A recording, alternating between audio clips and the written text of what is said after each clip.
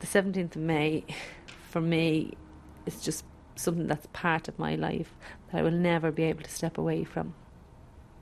The 17th of May 1974 was a warm summer's day.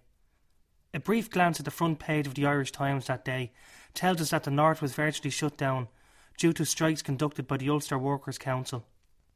On the letters page of that same newspaper, the bus strike is discussed, as are the subjects of shared schools and electing for Europe.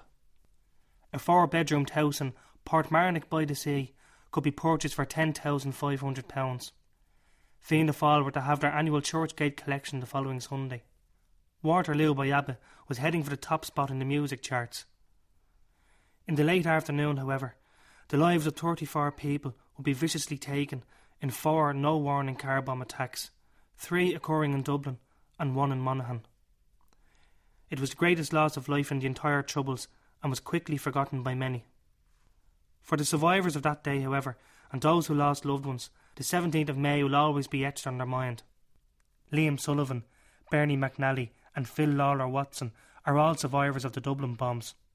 Paddy Askin lost his father, Paddy Sr., in the Monaghan town bomb. Here, they tell their story of that May day. In 1974, the 17th of May, I was working in my hairdressing saloon in Parnell Street at the time. And my brother had been doing some signwriting on the outside of the shop at the time, just before the bomb went off. We were walking away, and anyhow, and a friend of mine walked into the shop, who I trained with at the martial arts, with his 2 sons, Edward O'Neill and Billy O'Neill. Edward was a good friend of mine, their father. But for the fact that he knew me, he wouldn't have been in the shop on that day. One of the kids were making a Holy Communion, and he decided to bring them down to my place.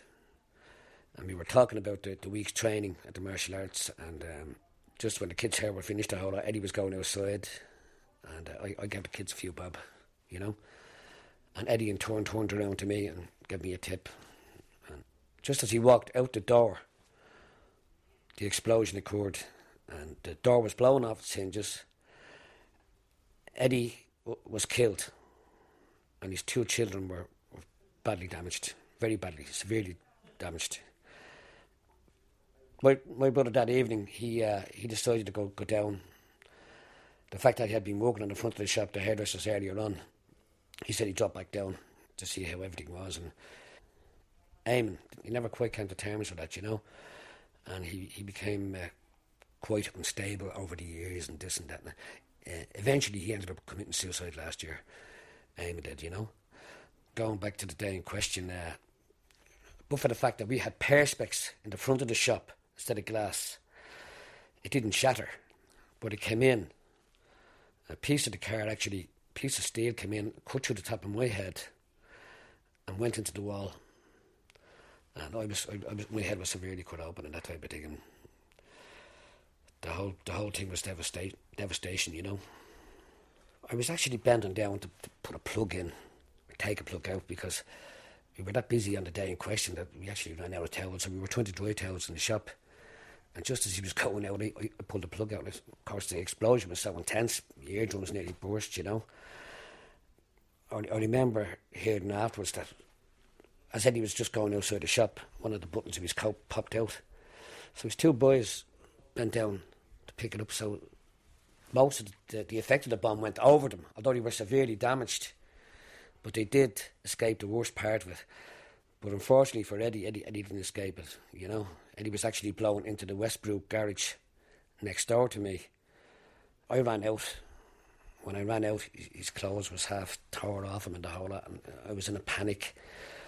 There was people all outside the shop in bits. And a friend of mine, Derek Byrne, who was a petrol pump attendant at the time, I think he was only 14 or 15 at the time, you know. I ran straight over to him. One of the pumps seemed to be stuck in his shoulder, you know. Of course, I brought out the towels and the whole lot. See, was he okay? And he was in an awful state. Young Derek was. His face was badly scarred. There was blood everywhere and the whole lot.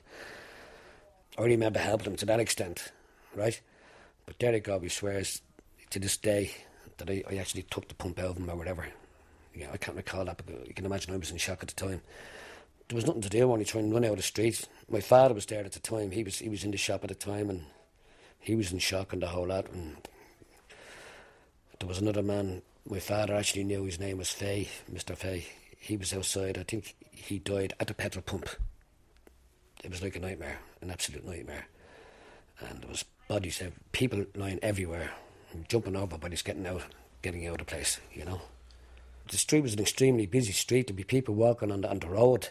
The winder paths, it was that busy. It's just it was just silence after the whole thing. We ran out and there was people crying and screaming, and like, you know, silence compared to being busy, like.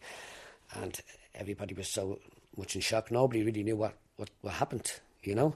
And then I think we heard another explosion somewhere else going off. What I've seen, I've had to live with all my life, and to this day, I'm still living with it, you know. I've never got over it.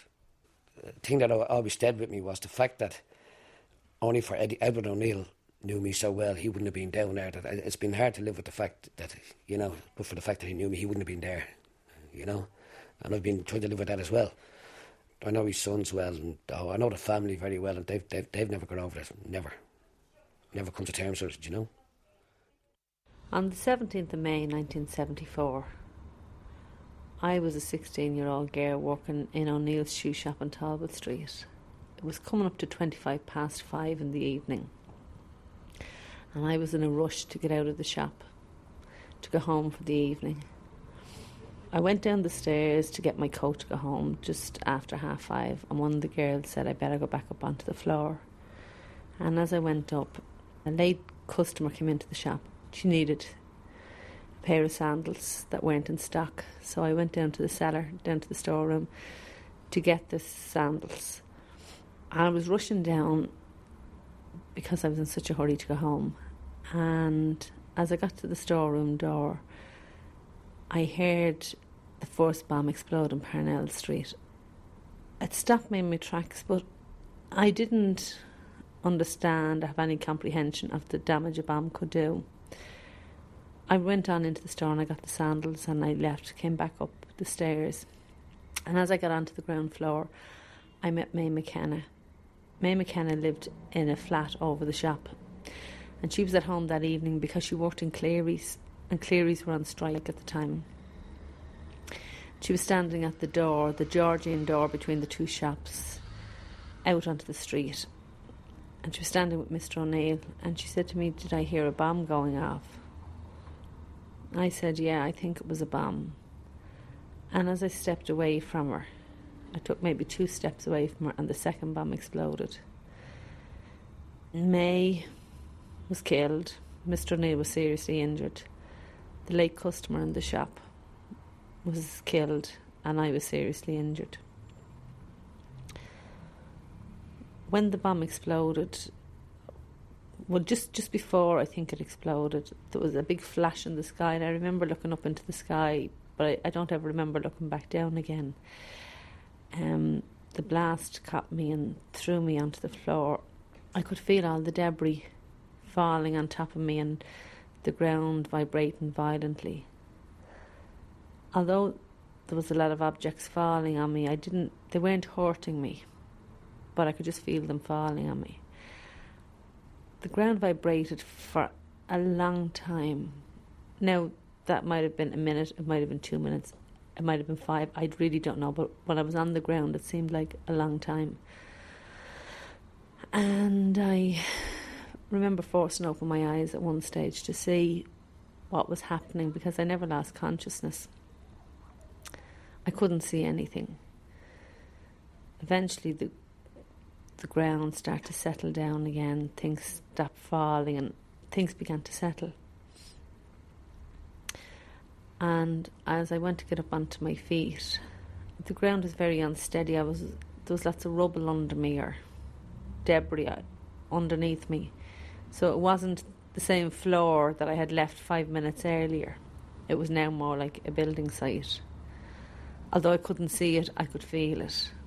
And I could hear somebody groaning very weakly. I grovelled around on my hands and knees trying to find her. I asked her to try and groan a bit louder so I might be able to find her, but I couldn't. And then I realised maybe I could be kneeling on her. So I said, maybe I better go and get help for us. And when I stood up to go leave the shop, I realised I couldn't see. My sight was gone completely. I didn't panic. I was very calm. Obviously, I was very shocked. I remember just saying, Jesus, I'm not blind. Lord Jesus, don't let me be blind. And as I just said those words, the sight started to come back in my left eye. And it came back slowly from the ground upwards. It lifted that way. And when I looked around, the debris, and to be transported from the world which is normal to you into what was like hell within minutes was absolutely horrific. I did feel very frightened. And I remember stepping out into the street, and the silence in the street was, you could nearly feel the silence. It was like a thick silence. It's the only way I can try and describe it to you. The dust in the street. It was just such an eerie feeling. And then I saw people scattered around on the ground, but I had no comprehension that these people were dead. I don't know what I thought. I remember looking at some stage, I don't know at what stage it was at, a Guyanese window, and I saw a fireman taking, obviously it was a lady's body, out of the window. She was draped across his two arms, but I thought it was a mannequin that they were taking out at the time in case they got broken, because it's just such a surreal thing that you're looking on it. It's like you're looking on a television program, that you're not part of this. Eventually a policeman came along and he asked me who else was in the shop, and another bloke came along from the educational company, Tony O'Connor, and he took me down to Moran's Hotel.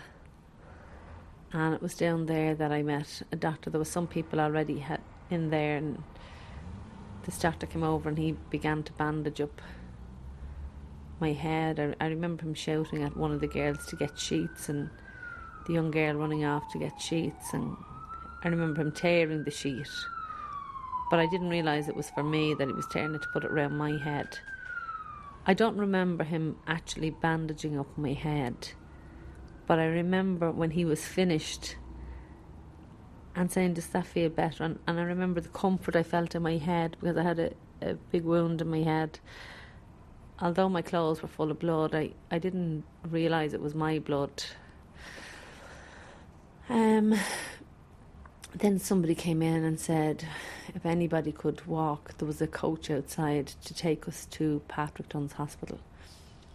There was no emergency services at the time to take us to the hospital because of the Parnell Street bomb, the Leinster Street bomb. So Talbot Street seemed to be just stuck in the middle, and we're short of ambulances for some length of time. So this man, Kevin Rowe, had the presence of mind. He came on the scene in Talbot Street. When he saw the carnage and the devastation, he ran back to Busaras and he took a coach from there. He filled the coach with all the injured people, and he took us to Patrick Dunn's Hospital. I think panic began to set in when I was on the bus. I remember having just such a need to get off that bus and to go home, and I thought if I could get home, that everything would be all right. Life would go on the same as normal. But I knew that bus wasn't taking me home. On the 17th of May 1974, I was finishing my work in my office in Chubble Arms, South Leinster Street. I was very happy because it was the weekend and I was looking forward to 2 days off, and it was nice weather. However, as there was a bus strike at the time, I was getting a lift from one of our fleet of van drivers. And I sat in the car and waited with my friend Patricia, who was also working with me. Eventually the driver, Jack, came out and turned the key in the ignition, and immediately there was a massive explosion. The car shook and rocked. Jack's glasses were knocked off his face and his head was injured.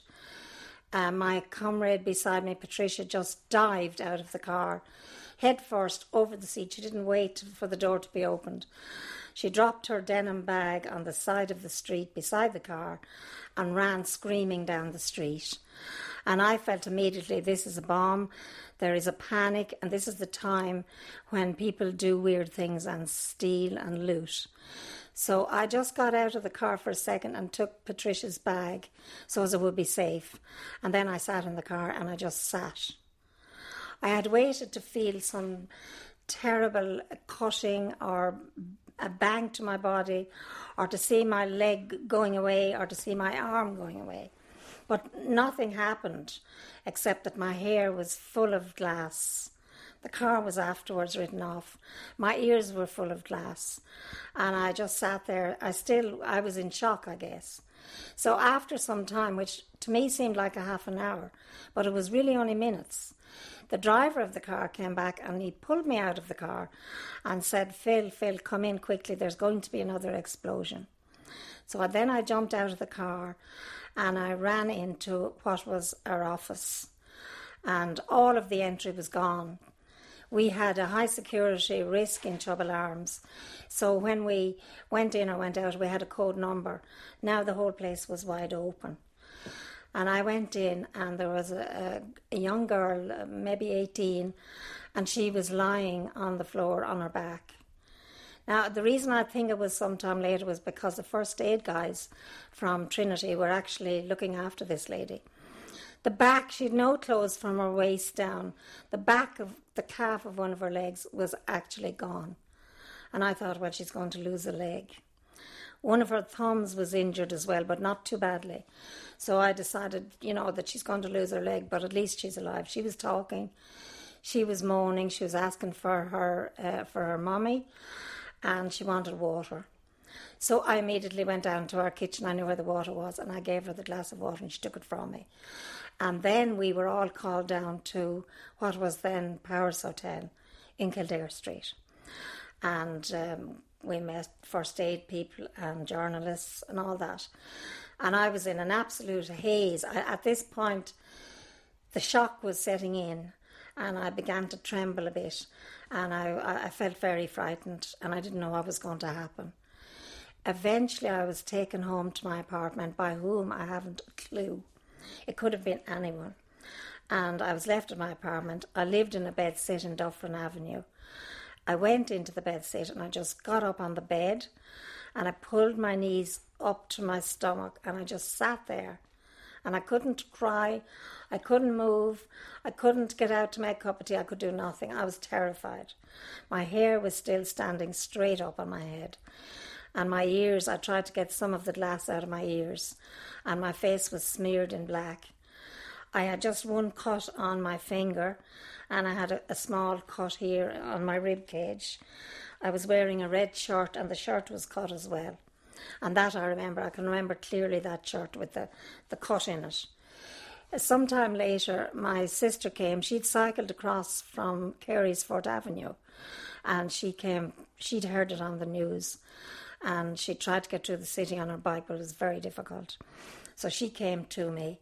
And later, a former employer of mine called as well.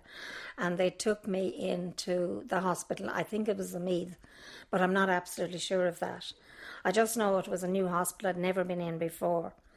And I could recall a nurse saying, we have one of the bomb victims. And I was kind of saying, this is kind of funny, because he's going to think he'll see someone with no legs or no arms. He did physically examine me and talk to me and gave me sedation. And I went home. And I was out of it for that night and a lot of the next day. In due course, I went back to work and I spoke to my boss about how he had been on holidays, and I spoke to him about the trauma and about this girl. But to this day, I do not know. I've never heard about her. Actually, I do know she didn't die because she's not listed as one of the dead.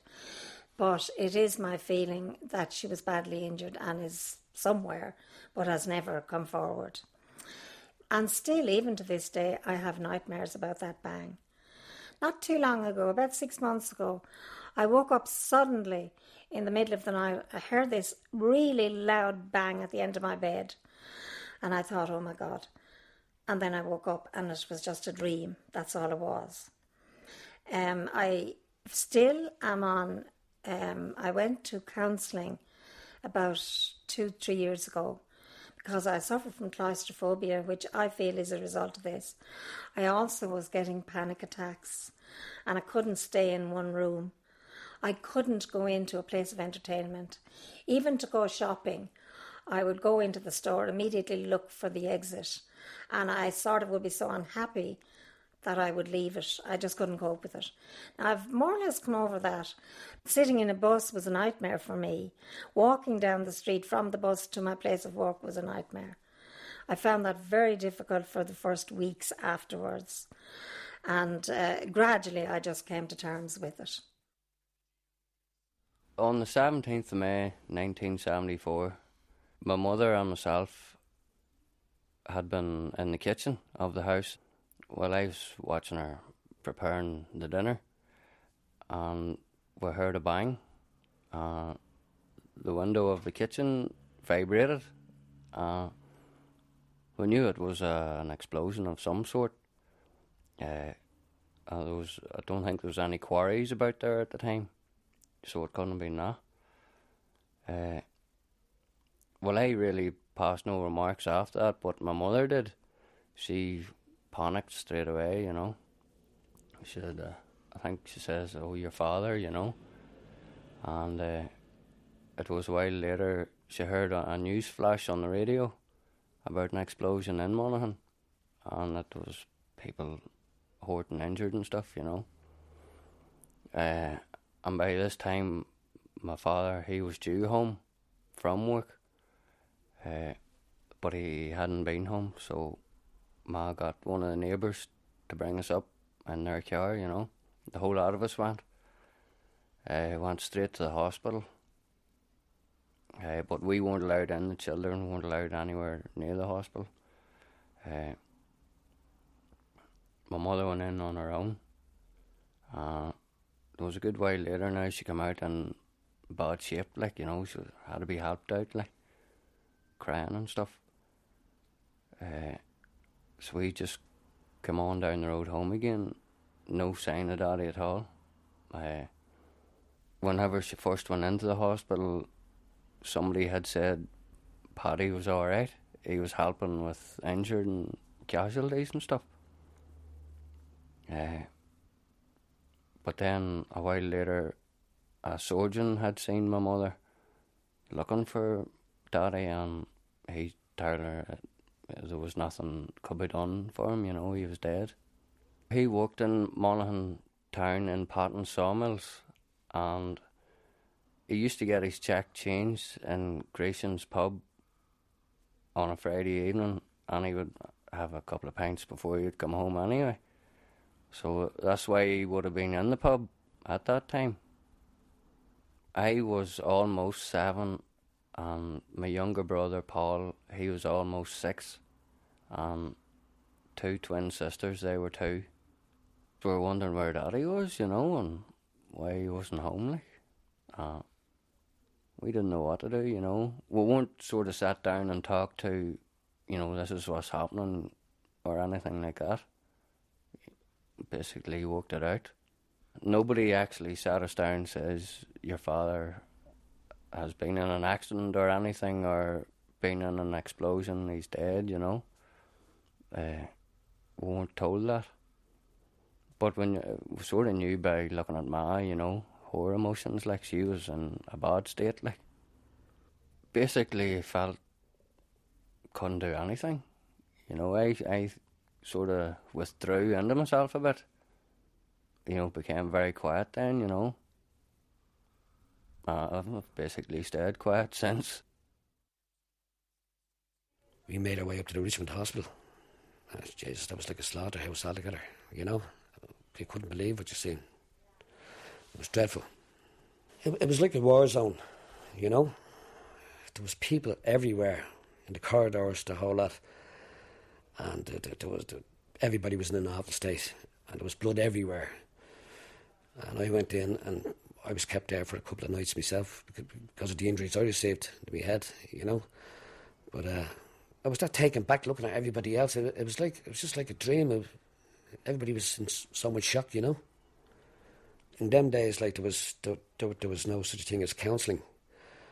So there was nobody there to like, you know, that you could talk to or anything. You just had to live with it, you know. And up to this day, but it's only in, say, the last year and a half that I've underwent counselling. That was provided by Justice for the Forgotten campaign. But the thoughts of this young woman who had one sandal, very modern sandal, strapped around her ankle, they were very much in vogue. I mean, I wasn't a really young woman at the time, but she was only 18, and I said, you know, she has her life before her. And that, to me, was the Dublin Monaghan bombing, that woman who was, and I don't know her, and I'd love to know her, but that was my feeling about it. The bus was full of injured people who were groaning in pain and shock. When the bus pulled into Patrick Dunn's gates, when I went to get off the bus, there was a lady sitting in front of me, and her legs were draped across two seats, and part of her leg was gone. And I remember being horrified to see that her leg was gone, and been very frightened and afraid to pass her by on the bus. So I was blocking everybody else from getting off the bus. But it only took a moment, and then somebody said to me to get off the bus, and I did. I went into the hospital, and absolutely bedlam in there. There was people injured, and it was total chaos. The place was crammed, and nobody seemed to know where anybody else was. Or I remember being put into a room with a friend of mine, Roisin, who worked in the shop, and we were told to sit there, and people were coming in and out and asking our name and address and our age, and somebody else would come in a few minutes after, and that went on for a long, long time, until I got to the stage where I said, I have to go home. I thought my parents were going to be looking for me, and I have got to go home. I didn't realise how injured I was, and I had superficial wounds to my head and my hip, stitched, a couple of stitches in my face and my hand in the hospital, in Patrick Dunn's hospital. And then the eye doctor came along and he had a look at me. My dad eventually arrived. We didn't have a phone at the time. My friend went out and rang my sister to tell her where I was, and she met my dad, and they came into the hospital. I was taken from Patrick Dunn's in my dad's car with the doctor and my sister to the Eye and Ear, because they still couldn't get an ambulance at that stage. I went in, and eventually I was operated on that night on my eye. I was there for 6 weeks before they allowed me to come home. When I came out of hospital, the eye was very badly disfigured, and there was no sight in it. I went back to the hospital for visits about my eye, but I never had anybody to talk to about what happened or why this thing happened. There was never any more talk about it. It was over and done by the time I came out of hospital. I did not know about the two other bombs. I did not know that there was anything only where I was. And funnily enough, we should have heard them because they would be close enough. But nobody seemed to hear anything. Nobody said anything. And nobody knew anything until we got into our car to go home. I was in a terrible state. I was hunched up on the bed. My knees were stuck up here and my head down, and I couldn't cry or I couldn't do anything. The phone in the apartment, there was a general phone outside where the flats were, and that was jammed from all people ringing. And I just sat there, and I said, look, I can't sit here. I have to get up, I have to get a cup of tea, or I have to get on. And I still couldn't move. And I didn't actually move until my sister came. And then I broke down and I cried a lot, and that kind of helped me. But it was After that, before I went to the hospital, because I didn't go to the hospital about 8 o'clock at night, I felt this kind of a feeling of total unreality. And this must be a dream that I was having. I just couldn't take it in that this could have happened and that I had escaped with very minor injuries.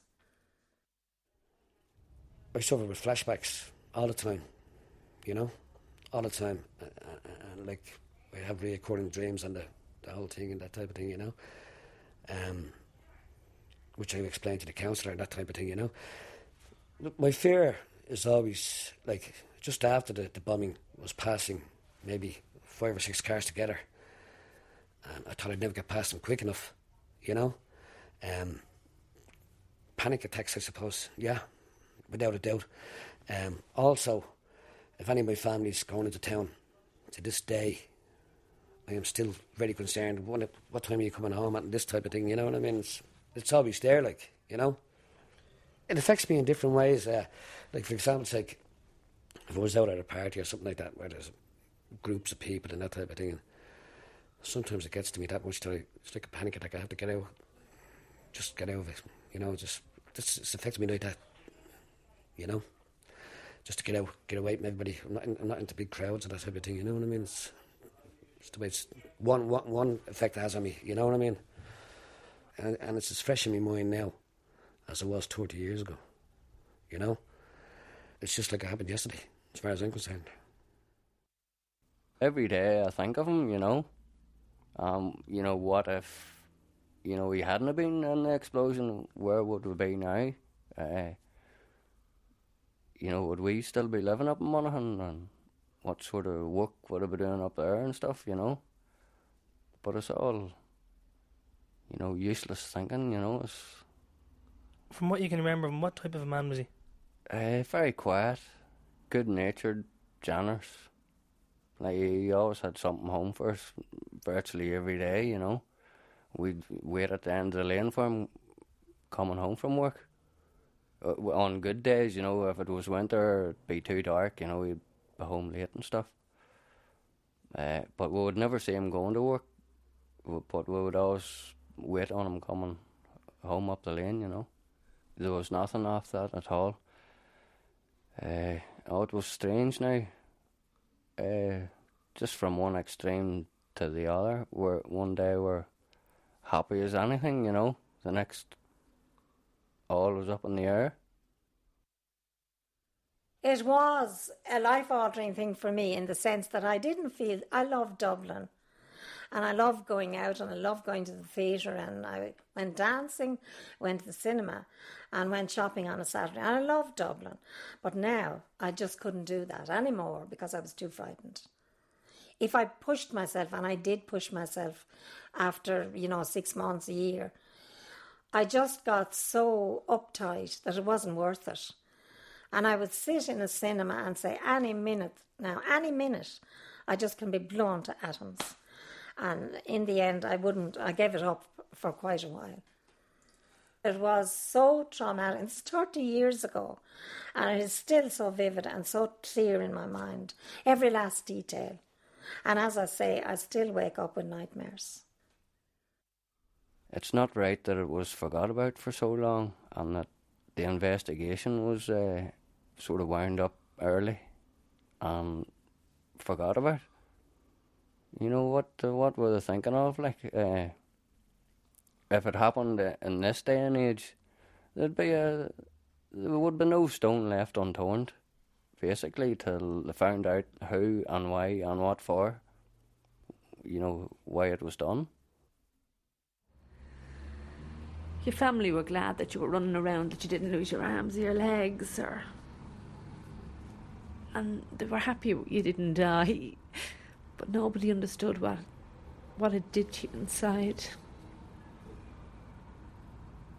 Just completely shook by this terrible event that happened, and nobody discussed it, nobody spoke about it. I didn't feel a need to speak about it, but I didn't know what was going on inside me at the time. I was very frightened. I was frightened of everything. I didn't sleep for years after, and I mean that literally, years. I didn't sleep. I would go to bed at night, and I'd be very tired when I go to bed, but as soon as I get into bed, I'd become wide awake, and I'd be terrified. I don't know what I was terrified of, but I would lie there, and I would just be sweating in the bed, afraid of everything, afraid that the window was going to break in on top of you for some unknown reason, and just afraid, always afraid to go beyond, afraid to take chances. I think I lost something when I was 16. I think when you're 16 that you have maybe a sense of adventure, and I lost that because I was always afraid after that. Afraid to go beyond what was just in my everyday life, to take a chance to do things, to go on holiday with friends even. I was afraid to do those things. To go into unfamiliar circumstances would have been too much.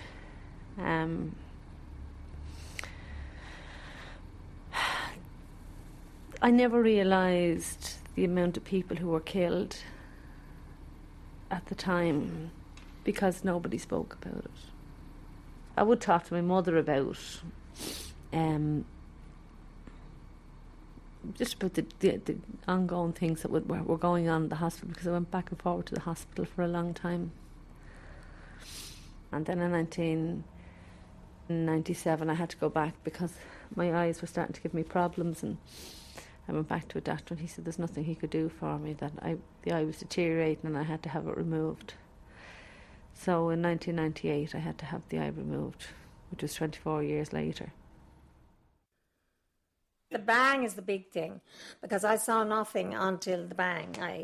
Then I looked and I saw the car was on my left. I was in a double parked vehicle, which brought me out closer to the middle of the street, and the bomb car was down just a little bit below where I was, but on the other side of the road. So it was very, very near.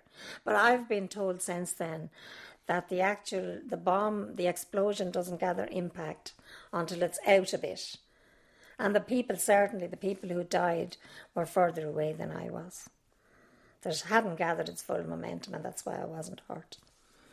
Certainly, I do often wonder, why I was so close and I didn't get hit. And sometimes I can feel guilty about that. When I think of that young woman who was lying on the floor in Chubbs with half her leg on, I just feel guilty because she hadn't lived much of her life. I'd lived a bit of mine. And that's another problem that you have to overcome. Well, on the 17th of May, it's a real hard day, but every day of the year is hard, I can't say it brings any more emotion on it, because it's there all the time anyway, but it's just a focus for there. That day is, you can't really describe it now. Life changed completely forever, not just mine, the rest of the family and 33 other families. Looking back now at my mother, she's done a great job, for I'm sure we were wee rough ones, growing up, but she done well for us now. He was the breadwinner then, because Ma didn't work. She was a housewife. Well, she had 2 young twin daughters to bring up. Myself and my brother, we could nearly look after ourselves more or less, but except for feeding ourselves, we were running about here, there and everywhere most of the time, but it was hard for Ma now because no partner to share in anything. She would have to bottle up her emotions, in front of us and stuff, just so that we'd be okay, The 17th of May, for me, is just something that's part of my life that I will never be able to step away from. It was only a few moments. But for me and many survivors, you just can't step away from that. You go on and you live your life. but you get days where you just want to shake it and get away from it, and it all gets too much some days. And there was mothers and fathers had to go home to raise children on their own, and there was no help for them. It's horrific for all those who were affected. 34 people lost their lives that day. Pregnant women, one whole family wiped out. It was absolutely a horrific event, and nothing was done at the time. And then the victims and the survivors, the victims' families and the survivors had to pick up the pieces and try and find out the truth as to what happened that day. I think that's equally as horrific for the families and the survivors as to what happened to them, because it shouldn't have been left to us to go and find out what happened. We need to know the truth so that we can close the door on that day. We have a continuous struggle on our hands to get the government to take responsibility and to do what they should have done in 1974. And I think just in the name of fairness that they should do that for us at least. They should find out the truth as to what happened that day for us. If you enjoyed this documentary, you might like to listen to our other Documentary on One productions. Visit rte.ie/Doc on One.